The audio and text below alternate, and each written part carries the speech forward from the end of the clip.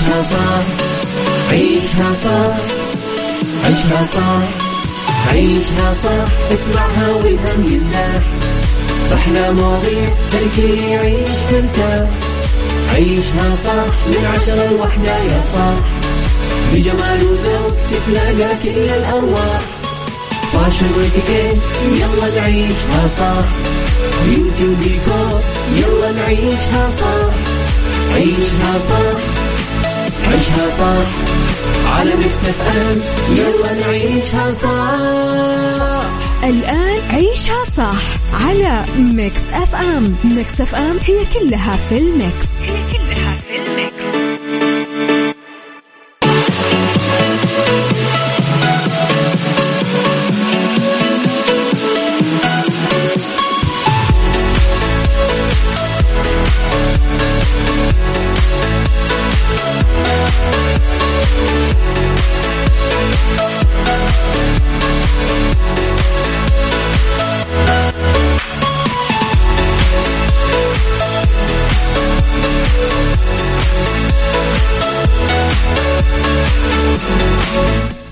يا صباح الخير، صباح الورد، صباح السعادة، صباح الجمال، صباح الهنا، صباح التوفيق، صباح الرضا والعافية.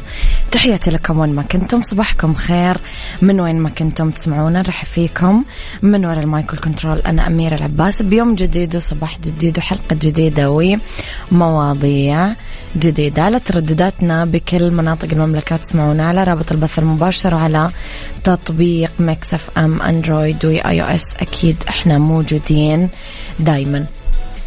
اذن تقدرون ترسلوا لي رسائلكم مستمعينا على 0548811700 على ميكس اف ام راديو، تويتر، سناب شات، انستغرام، فيسبوك. جديدنا، كواليسنا، تغطياتنا واخر اخبار الاذاعه والمذيعين.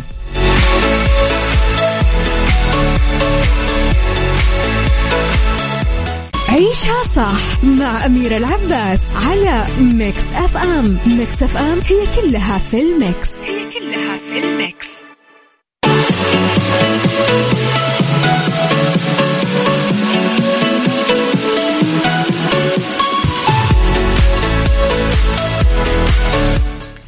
لخبرنا الأول، ولي العهد يعلن عن تصاميم ذا لاين مدينة المستقبل في نيوم.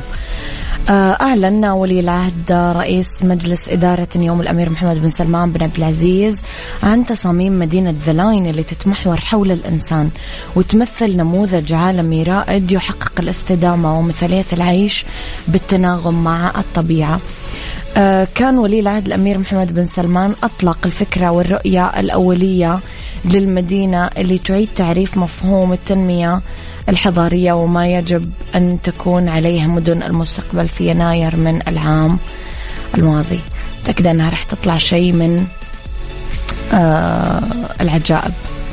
تحية عطرة لزوجتي وأم عيالي رانيا ديوان، الله يبعد عنك عيون الحسود وشر خلقه يا رب. ماجد الدعجاني من مكة المكرمة. آمين يا صديقي، آمين آمين.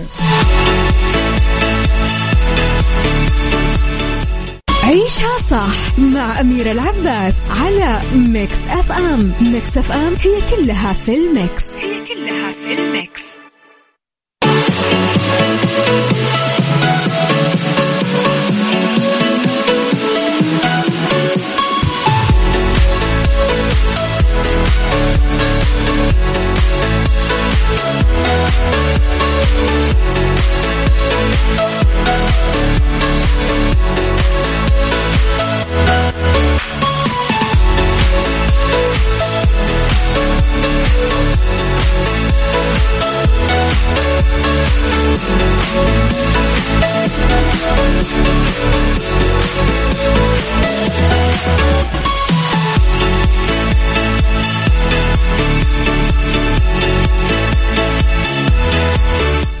صباحكم خير مستمعينا. قولوا لي من أي مدينة قاعدين تسمعون، وقولوا لي كيف الجو عندكم اليوم. احنا عندنا جونا غريب شوي في جدة، يعني عندنا تكة غبرة، عندنا شوية غيوم، عندنا شمس وحر، يعني خليط كذا غريب.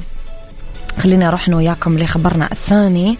وأحمد السقا عضو لجنة تحكيم مهرجان النيل للإبداع الدرامي. انضم الفنان أحمد السقا للجنة تحكيم مهرجان النيل للإبداع الدرامي اللي تنظمه نقابة المهنة التمثيلية، وتترأس اللجنة المخرجة أنغام محمد علي. يقتصر دورها على تقييم المسلسلات المصرية المعروضة ضمن موسم رمضان 2022، علما أنه السقا بينافس على جائزة أفضل ممثل مشاركته في الجزء الثالث من الاختيار. كل التوفيق أكيد للمبدع والراقي والرائع أحمد السقا.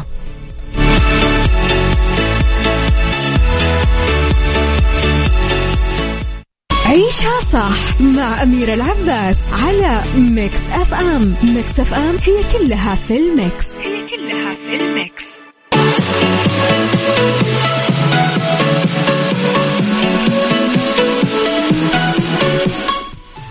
تحياتي لكم مستمعين. خلينا نشوف رسائلكم الحلوة شوي قبل خبرنا الثالث. صباح الخير يا دندونة الحلوة، صباح الخير يا عود الكبريت.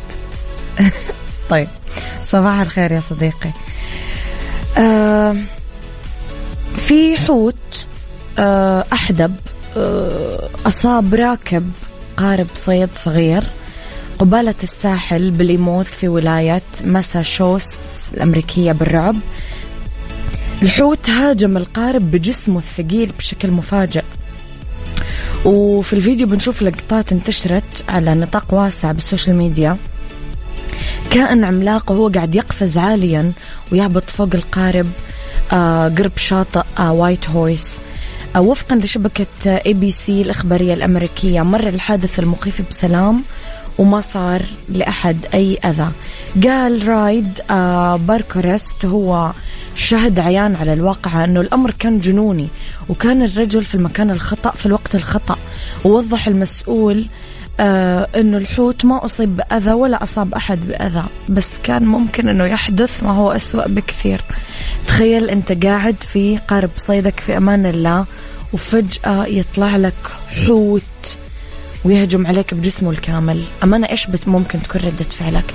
ما أقدر حتى أتخيل إيش ممكن يصير. صباح الخير يا اكتبوا لي اسمعكم يا جماعة، تعبوني وتخلوني أطلع بالرسائل. صباح الخير يا صديقي اللي مو كاتب اسمه، سعد صباحك.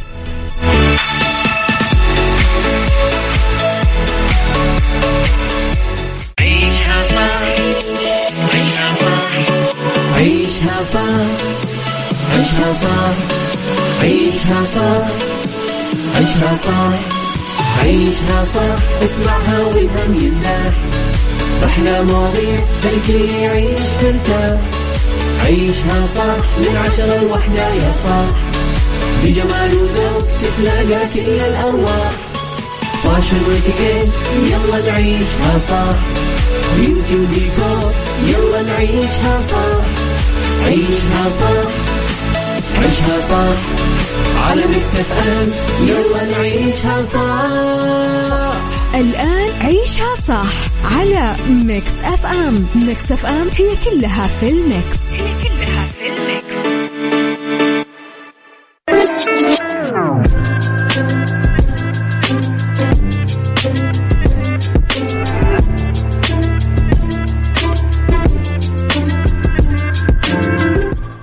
صباحكم خير وسعادة ورضا وعافية وتوفيق. تحياتي لكم في ساعتنا الثانية. أنا وياكم طبعا مستمرين وفي هذه الساعة اختلاف الرأي لا يفسد للود قضية، لولا اختلاف الأذواق أكيد لبارة السلع. توضع مواضيعنا دايما على الطاولة بالعيوب، المزايا، السلبيات، الإيجابيات، السيئات، الحسنات.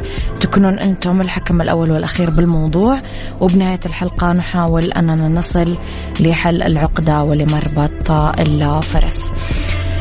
اليوم بدردش أنا وياكم عن موضوع خفيف لطيف. عمر أبو يزن صباح الخير. أبو عبد الملك صباح الفل. رح نتكلم اليوم عن 10 أنواع النساء الرجل ما يبغى يرتبط فيهم أبدا أبدا أبدا. فكلامي موجه اليوم للرجال أكثر، المتزوجين غير المتزوجين اللي مقبلين على الزواج، كلكم أبغى أسألكم يا ترى إيش هي نوعية النساء اللي أنت أبدا ما تبغى ترتبط فيها؟ بالعربي كذا لو هم آخر نساء في الكون مستحيل تتزوجهم. قولوا لي رأيكم على 0548811700. يلا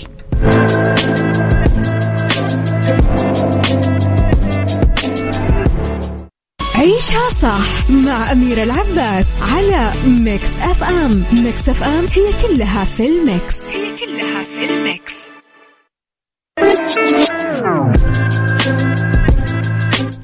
تحياتي لكم مستمعين. خلينا نشوف شوية آراء الناس ونضحك. خالد الزهراني يقول 3 نساء لا يمكن الارتباط فيهم: الأفافة، ما أعرف إيش يعني الأفافة، تقصد اللي تأفف يعني أوف كذا. النمامة، الأنانة إيش يعني الأنانية؟ كلمات غريبة. صباح الفل على أحلى أميرة، في صفات لا يمكن أقبلها لو هي آخر بنت في الدنيا. لطيف. المغرورة واللي شايفة نفسها، الطماعة والجاحدة، هذولي لا يمكن التعايش معاهم. خالد القاضي.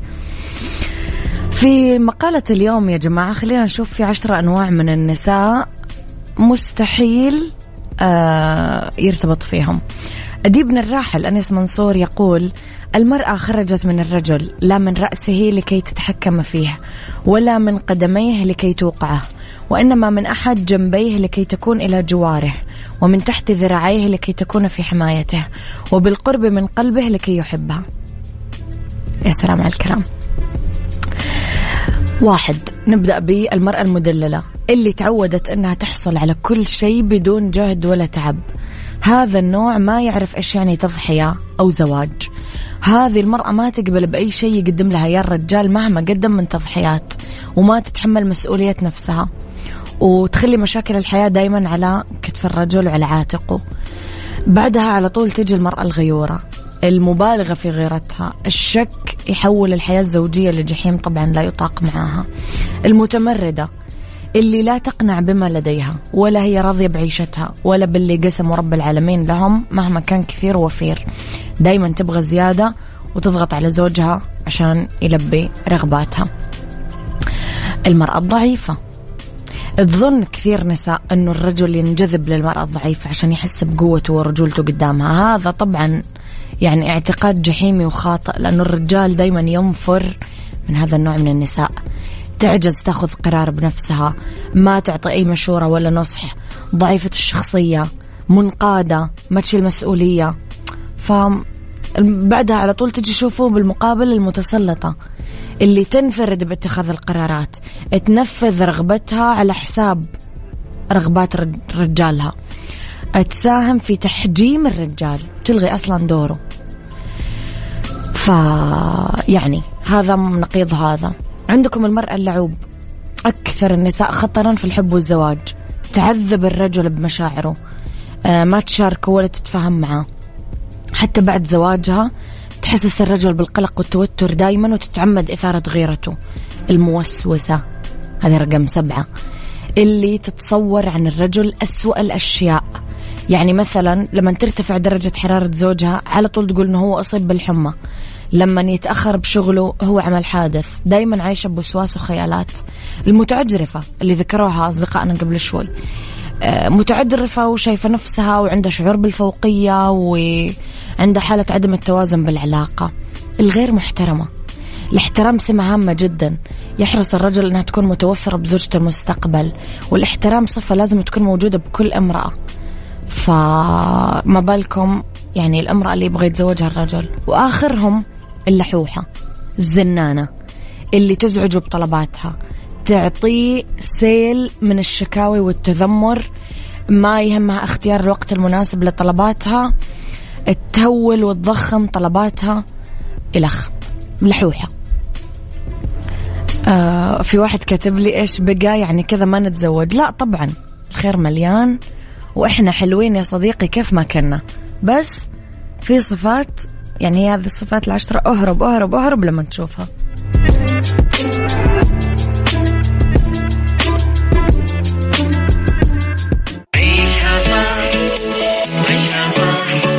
عيشها صح عيشها صح عيشها صح عيشها صح عيشها صح اسمعها والهم ينزاح أحلى مواضيع الكل يعيش ترتاح عيشها صح من 10 ل1 يا صاح بجمال وذوق تتلاقى كل الأرواح فاشل واتيكيت يلا نعيشها صح بيوتي وديكور يلا نعيشها صح عيشها صح عيشها صح على ميكس اف ام يلا نعيشها صح.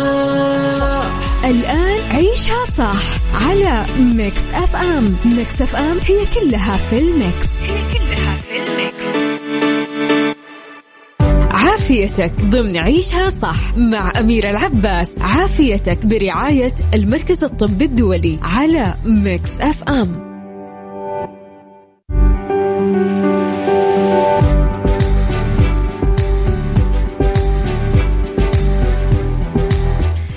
يا مساء الخير ومساء الجمال ومساء السعادة، تحياتي لكم مستمعينا في أولى ساعات المساء وآخر ساعات عيشها صح. ولأنه اليوم ثلاثاء أكيد يكونون منورينا المركز الطبي الدولي في فقرة عافيتك. واسمحوا لي أستضيف ضيفي في الاستوديو الدكتور علاء، استشاري الطب الباطني والطب الوظيفي الشمولي.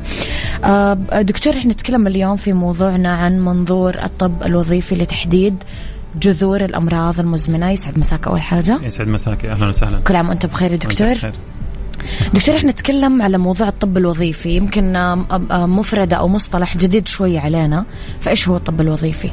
طيب، هو الطب الوظيفي من العلوم أو من الإطار أو منظور جديد ظهر في 20 سنة الماضية. ظهر في أمريكا طريقة جديدة للنظر لبيولوجية الإنسان ووظائفه الحيوية. فإحنا بنقسم الإنسان على أنه وظائف حيوية. وظيفة المناعة، وظيفة الهرمونات، وظيفة الدفاع عن الجسم، وظيفة تطهير السموم. وهذه مجموعة الوظائف الحيوية ممكن يصير فيها خلل، بالتالي لما يصير فيه خلل ممكن تنشأ الأمراض. فإحنا ما ننظر للأمراض على أنها أمراض، ننظر على أنها وظائف، ونحاول نسترد هذه الوظيفة حتى الإنسان يوصل إلى حالة العافية. متى نعتبر أنه هذا الطب نشأ دكتور؟ قريب على حسب ما فهمت. أيوة، 20 سنة 30 سنة الماضية بدأ حديث يعتبر. أيوة، بدأ تقسيم الجسم الكائن الحي على أنه مجموعة من الوظائف الحيوية. وهذه الوظائف الحيوية بدأوا يبحثوا إيش علاقة وتأثير نمط الحياة الصحي عليها.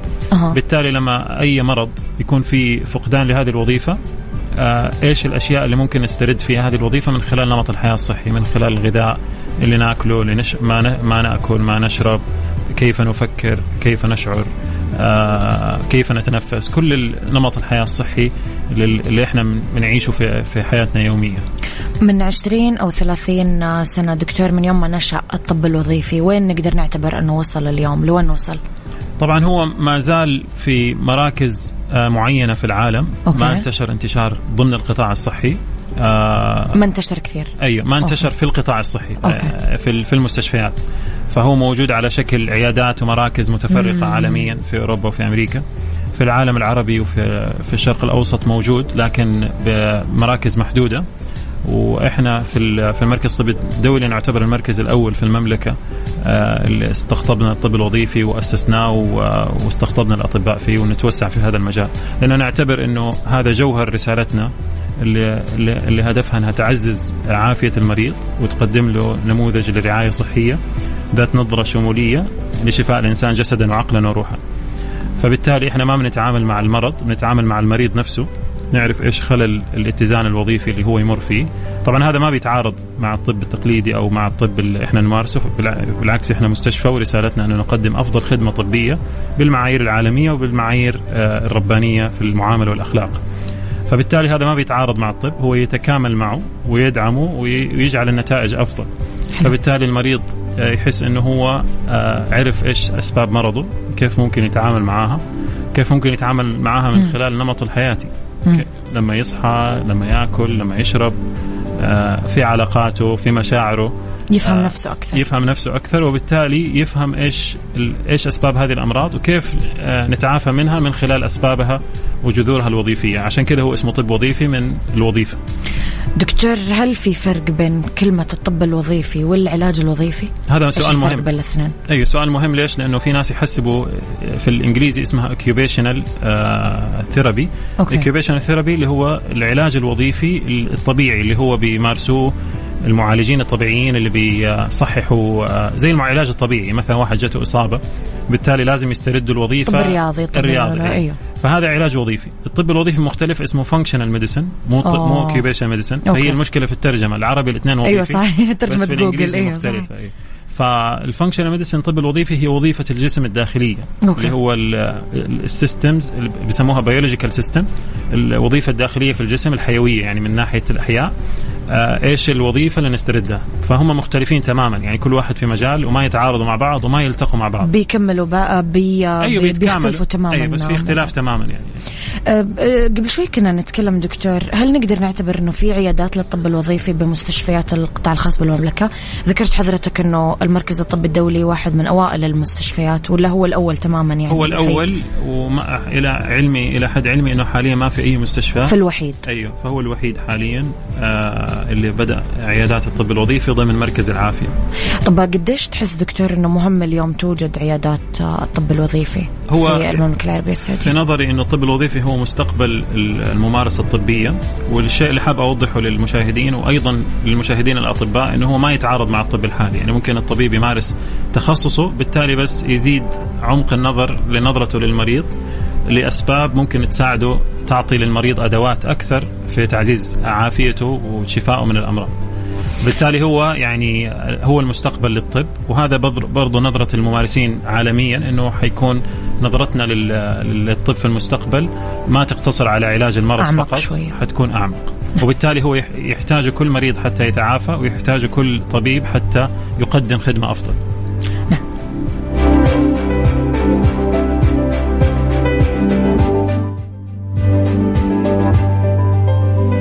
إذن مستمعينا اللي عنده أي سؤال حاب نطرحه على الدكتور، اكتبوا لي كرمنا أسئلتكم على 0548811700.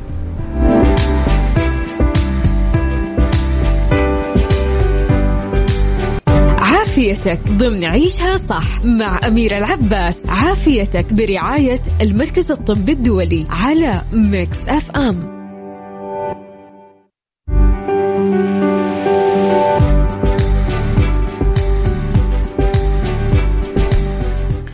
تحياتي لكم مرة جديدة، رح فيك دكتور علاء مرة ثانية. دكتور، يا ترى إيش سبب اهتمام المركز الطبي الدولي بالطب الوظيفي تحديدا؟ إيش مدى أهمية الطب الوظيفي اليوم، وليش اهتموا في المركز الطبي الدولي؟ طبعا انطلاقا من رسالتنا في المركز الطبي الدولي، صناعة نموذج فريد لرعاية صحية ذات نظرة شمولية لشفاء الإنسان جسدا وعقلا وروحا باتباع أفضل المعايير العالمية في العلاج واقتفاء المعايير الربانية في المعاملة والأخلاق.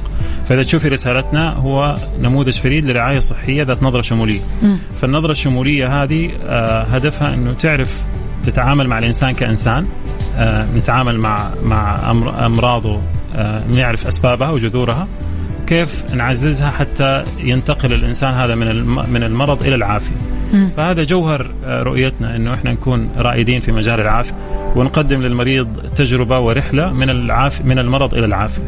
طب دكتور، أنا أبغى أسأل سؤال شوية برا أسئلتنا، أنه إيش علاقة الطب الوظيفي بباقي التخصصات الطبية؟ هل هو منفصل عنهم؟ هل هم يكملون بعض؟ هل هم لو تشرحنا للموضوع أكثر؟ طيب، هم مرتبطين في بعض. الأمراض نوعين، يا إما أمراض حادة أو أمراض مزمنة. الأمراض الحادة واحد سوى حادث وجاته إصابة، أو واحد جاته جلطة. في هذه الحالة لازم يتجه للطوارئ ويتعاملوا معاه بشكل سريع. صحيح. عشان يتعامل زي كأنه صار نار في مكان معين حريق، ولازم نطفي الحريق. صحيح. فهذا الطب التقليدي في المستشفيات نجحوا في التعامل معه. لكن الحالة لما بعد ما نطفي النار يروحوا الإطفائية، مين يجوا الناس يشوفوا سبب الحريق. فهنا يجي دور الطب الوظيفي. أوكي. وهنا يجي دور الأمراض المزمنة. ترجعون للجذر زي أيوة. ما هل سببه كهرباء؟ هل سببه ماس كهربائي؟ هل سببه غاز أو بنزين كان موجود؟ هل سببه؟ فإذا ما عرفنا السبب حنطفي الحريق وحنستمر نطفي الحريق مدى الحياة.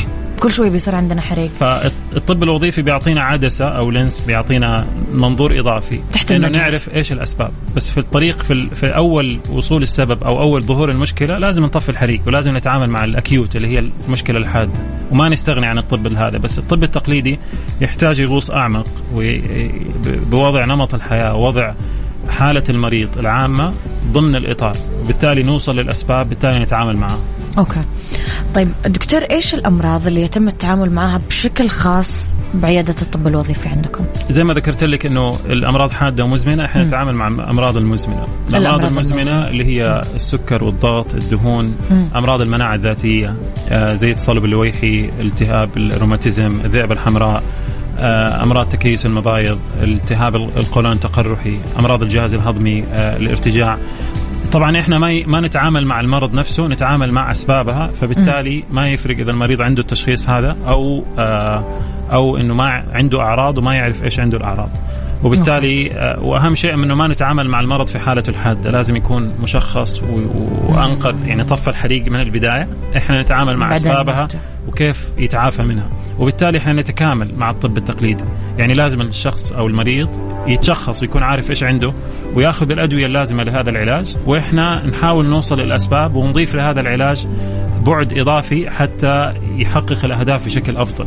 وبالتالي احنا ما عمرنا قلنا للمريض وقف دواك او ما تشوف دكتورك، بالعكس احنا نتكامل. حتى احنا المركز الطبي عندنا نماذج رائعه انه نتكامل مع اطباء في تخصصات دقيقه حتى نوصل المريض الى رحله العافيه اللي هو يرجوها وينشدها.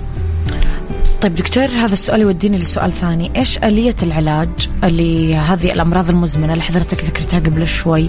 يعني هل يعالجها طبيب واحد ولا في فريق طبي ومختصين يتابعون هذه الحالة؟ طبعا في البداية هو بيشوف شخص واحد لمدة طويلة، بيغوص معاه في أعماق نمط الحياة والتفكير والمشاعر وآلية نظرته للحياة ونظرته للأمور، تقييمه، ظهور المرض. نبدأ معاه من قبل ولادته، كيف كانت ولادته، هل كانت ولادة طبيعية، هل كان في مشاكل أثناء الولادة، كيف كانت مشاعر الأم أثناء الولادة، أثناء الحمل. حقيقي دكتور تروحون لهنا؟ أي طبعا تأثر في بكتيريا الأمعاء، الميكروبيوم، الجهاز الهضمي. فإيش التريجرز وإيش المحفزات اللي ممكن من محفزات شعورية نفسية وجودية لها علاقة بمعنى الحياة، نظرته للحياة. طبعا نتكلم في كل هذه الأمور بطريقة يعني سريعة حتى نوصل إيش الممكن الأسباب اللي تأثر على المرض، وبالتالي نتعامل معها. طبعا جلسة واحدة ما تكفي، بيكون بعض الأحيان في جلسات مختلفة. جوابا على سؤالك، في الأول بيشوفوا شخص واحد بس، إذا كان الشخص يعني عنده شيء معين يتم تحويله للفريق اللي يتلائم مع هذا الشيء، من أخصائيين تغذية أو معالجين نفسيين أو كوتش صحي، المدرب الهيلث كوتش اللي هو المدرب الصحي. بالتالي حتى يتعاملوا مع التفاصيل الأسباب بطريقة أكثر كفاءة. في جانب نفسي كبير في تخصصكم كأنه دكتور، صح؟ في جانب نفسي كبير، انتم تتعاملوا نفسيا كمان مع هو نفس الطب الوظيفي بيتعامل مع الأمراض النفسية أو الجانب النفسي. هو بيقبلها في الإطار حقه كمفهوم إنه إيش التريجر أو إيش المحفز الشعوري للأمراض. فبالتالي الجانب النفسي مهم في التعامل مع الموضوع، وبرضه بيكون من ضمن الفريق بيكون في طبيب نفسي يقيم الموضوع ويشوف أبعاده وإيش تأثير نمط الحياة عليها. طيب نروح شوية دكتور لأمراض المناعة الذاتية، الروماتيزم، الذئبة الحمراء، التهاب القولون التقرحي، كيف يتعامل الطب الوظيفي معها؟ طيب احنا يهمنا في البداية انه يتم تشخيصها بشكل واضح بالقواعد العلمية والجايد لاينز اللي الطب الحديث يمارسها من طبيب مختص فيها. وبالتالي لازم نشوف تحاليلها بشكل كامل ونتأكد انه هل فعلا هو التشخيص الصحيح او لا، وبعدها نشوف ايش الاسباب اللي ممكن سببت هذه الامراض. في عندنا قاعدة أنا ما حاب أذكرها من الطب الوظيفي، حاب أذكرها من ديننا الحنيف، إنه الرسول عليه الصلاة والسلام قال المعدة بيت الداء، فأغلب الأمراض تبدأ من الجهاز الهضمي. وهذا كمان أبو الطب أبو قراط قال هذه العبارة برضو من آلاف السنين. فهذه قاعدة معروفة ما يختلف عليها أكثر من شخص، إنه كثير من الأمراض أسبابها الجهاز الهضمي، وإيش اللي يدخل من الجهاز الهضمي هو الطعام. فبالتالي إذا عدلنا سلوكنا ونظرتنا للغذاء كثير من الأمراض ممكن تتعافى. فالأمراض المناعة الذاتية سبب كبير لها علاقة بالنظام الغذائي، بالجهاز الهضمي، بتعافي الجهاز الهضمي، بالتشاح الأمعاء. وبالتالي لما يكون الشخص عنده هذا التشخيص لازم النظام الغذائي يتعدل بحميات يتبعها بإشراف طبي، ومتابعة للتحاليل دورية، للتحاليل سواء تحاليل الطب الوظيفي أو تحاليل التقليدية من معامل الالتهاب وغيرها، حتى تخفف عبء المرض على الشخص أو تخفف من عبء الأدوية والآثار الجانبية لها. بس ما في تعارض بين الطب الوظيفي أو الطب التقليدي في التعامل مع هذه الأمراض، هي كلها تتكامل. بالعكس، المريض يوصل بدل ما هو يوصل لنتيجة مثلا من إذا قلنا من 0 ل10، بدل ما يوصل ل7 إحنا نوصل ل9. فإحنا نتكامل مع بعض. طب نروح شوية دكتور لتكيس المبايض، أيضا كيف تتعامل عيادة الطب الوظيفي معها؟ تكيس المبايض من الأمراض اللي هي يعني أطباء نسائية بيعتبروها من تخصصهم، لكن هو المرض الغريب اللي هو مو بس في المبيض، هو خلل هرموني في الجسم. يعني بيكون في مقاومة أنسولين وبيكون في خلل في هرمون الأستروجين. فإحنا نظرة الطب الوظيفي التخصص ما له علاقة في مكان العضو، إذا هو مبيض فمعناته نسائية، لا صحيح. إحنا لنا في الوظيفة. فعشان كذا ما يزعلوا إخوانا في تخصص طب النسائية، إحنا نتعامل مع الوظيفة، والوظيفة فيها خلل هرموني. والخلل الهرموني إحنا على علم بكل تفاصيله، إيش الهرمون اللي بيأثر على أي هرمون، وكيف الجسم بيتخلص من هذه الهرمونات وكيف بيتعامل معها. فبالتالي إذا ما تعاملنا مع هذا الخلل الهرموني، المبيض هو الضحية وليس السبب. يعني هو المبيض مكان ظهور المرض، ولكن صح. هو الخلل الوظيفي، ولازم نتعامل مع هذا الخلل الوظيفي اللي في الجهاز الهرموني، سواء خلل في هرمون الأستروجين أو التستوستيرون، خلل الجسم إنه يتخلص منهم، أو سواء خلل في هرمون الأنسولين ومقاومة الأنسولين. فلازم نعرف السبب، ولازم نعرف إيش الأعراض، هل هي ظهور للشعر، هل هي عدم قدرة على الحمل والإنجاب، أو عدم انتظام الدورة، أو نزيف، أو غيرها. فإحنا نخوض في تفاصيل هذا الموضوع، نشوف إيش أسبابها الوظيفية، نسوي بعض التحاليل، وبعدها نعطي للمريض وصفة صحية، نظام غذائي، وبعض المكملات. ولما أقول كلمة مكملات هي فقط مكملة وليس أساسية، الأساس عندنا هو النظام الغذائي. فبالتالي إحنا نتكامل مع أطباء النسائية في التعامل مع مرض تكيس المبايض، في تقديم نمط حياة صحي، بالإضافة للشيء اللي هم يقدموه لهم من علاج دوائي.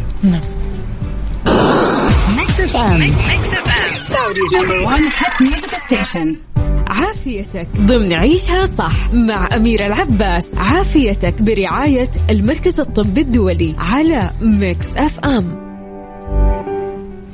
كيف دكتور يتكامل الطب الوظيفي مع مدارس الطب الشمولي الأخرى؟ طيب، في العالم بشكل عام في طب أنواع كثيرة من الطب، في الطب الصيني، في الطب العربي، في الطب النبوي، في الطب الهندي الأيورفيدا، في كثير من أنواع الطب التكامل. الطب الوظيفي هو مو طب في بلد معين ولا طب يرجع لجهة معينة، هو عبارة عن إطار يستوعب كل هذه المدارس، يتعامل مع الوظيفة. إذا الوظيفة هذه أي واحد من هذه المدارس يتعامل معها بطريقة صحيحة وعلمية رح يقبلها، فهو يقبلها. لما تقول لي مثلا الطب الصيني بيقول كذا وهو ما بيعدل الوظيفة، بقول لك لا، ما يقبلها. فإحنا نتعامل مع إطار يتقبل كل أنواع المدارس، حتى الطب التقليدي. لما تقول المريض أعطي دواء والدواء هذا يتعامل مع الوظيفة ويستردها، أهلا وسهلا. بس إذا بطريقة علمية هذا الإطار وجدنا إنه هذا الدواء أو هذا المكمل أو هذه المدرسة الطبية أيا كانت ما تعدل الوظيفة أو ما تتعامل معها، فأنا أعتذر إنه هذا الشيء يتعارض معه. بس بشكل عام هو يستوعب أي مدرسة طبية ما تأثر في رحلة المريض أو ما تأثر في معرفة جذور المرض الوظيفية واسترداد الوظيفة حتى تعود للطبيعة. في عامل مهم حاب أذكره، إنه ممكن الشخص يكون شخص في المرض لسنوات، لما يصير في خلل في الوظيفة ينتقل الخلل للتركيب. فمثلا لما يصير في مشكلة في المفصل، في الأول بيكون خلل في الوظيفة عن طريق التهاب، بس ممكن في الأخير ما يصير التهاب، يصير في تكسر في المفصل، أو بيصير في دمج، يعني بيصير في ضرر للمفصل بطريقة وصلت التركيب مو بس للوظيفة. لما يكون الشخص شخص بالمرض المزمن لفترات طويلة، نصعب إنه يتعافى منه أو يصعب إنه يسترجع الوظيفة لشكل طبيعي تماما. صح. بس ممكن يخفف آثارها. فإحنا لذلك حريصين إنه نشخص المرض في بدايته أو قبل ظهوره أو في أول سنواته. كل ما مر المرض المزمن وصار عبء على الجسم وأثر على التركيب مو بس على الوظيفة، حيكون صعب إنه الإنسان يتعافى منه أو صعب إنه يقلل عبئه. زي مرض السكري مثلا بيأثر على الكلى، فممكن الشخص يجلس 20 سنة بعدين يصير مشكلة في الكلى. بس لو إحنا شخصناه من البداية وعرفنا أسبابه وتعاملنا معاها بدري حنتجنب المضاعفات الضرر الكبير. في حالات دكتور قمتم بعلاجها لأمراض مزمنة بعيادة الطب الوظيفي، إيش كان أبرزها؟ احنا كثير من الحالات مرت علينا، يعني مئات الحالات. في قصص نجاح كبيرة أعلنا عنها وفي كثير ما أعلن عنها. المشكلة حتى في الحالات اللي نعلن عنها حفاظا على خصوصية المريض ممكن هم ما يحبوا يتكلموا عنها بشكل مباشر. صحيح. ولا عندنا حالات كثير بيجوا مبسوطين وسعيدين لتحقق نجاح كبير، منها حالات تكيس المبايض، التهاب القولون التقرحي، تصلب اللويحي، حالات المشاكل الخصوبة والحمل والإنجاب، حالات الضعف الجنسي اللي هو بيكون أسبابه غير واضحة في عمر صغير. فعندنا قصص نجاح كثيرة يمنعنا عن مشاركتها كاملة خصوصية المريض إذا كانوا هم ما يتكلموا. وفي كثير من القصص اللي شاركناها، إحنا الشيء اللي بيعطينا القوة والمعنى إنه نستمر هو قصص تجربة المريض ويشاركنا فيها. قديش اليوم دكتور تقدر تعتبر أو أنت شايف أنه صار في وعي عند المرضى بطبيعة ودور الطب الوظيفي، وليش ممكن يختارون يعني العيادة الخاصة فيك وقت الحاجة؟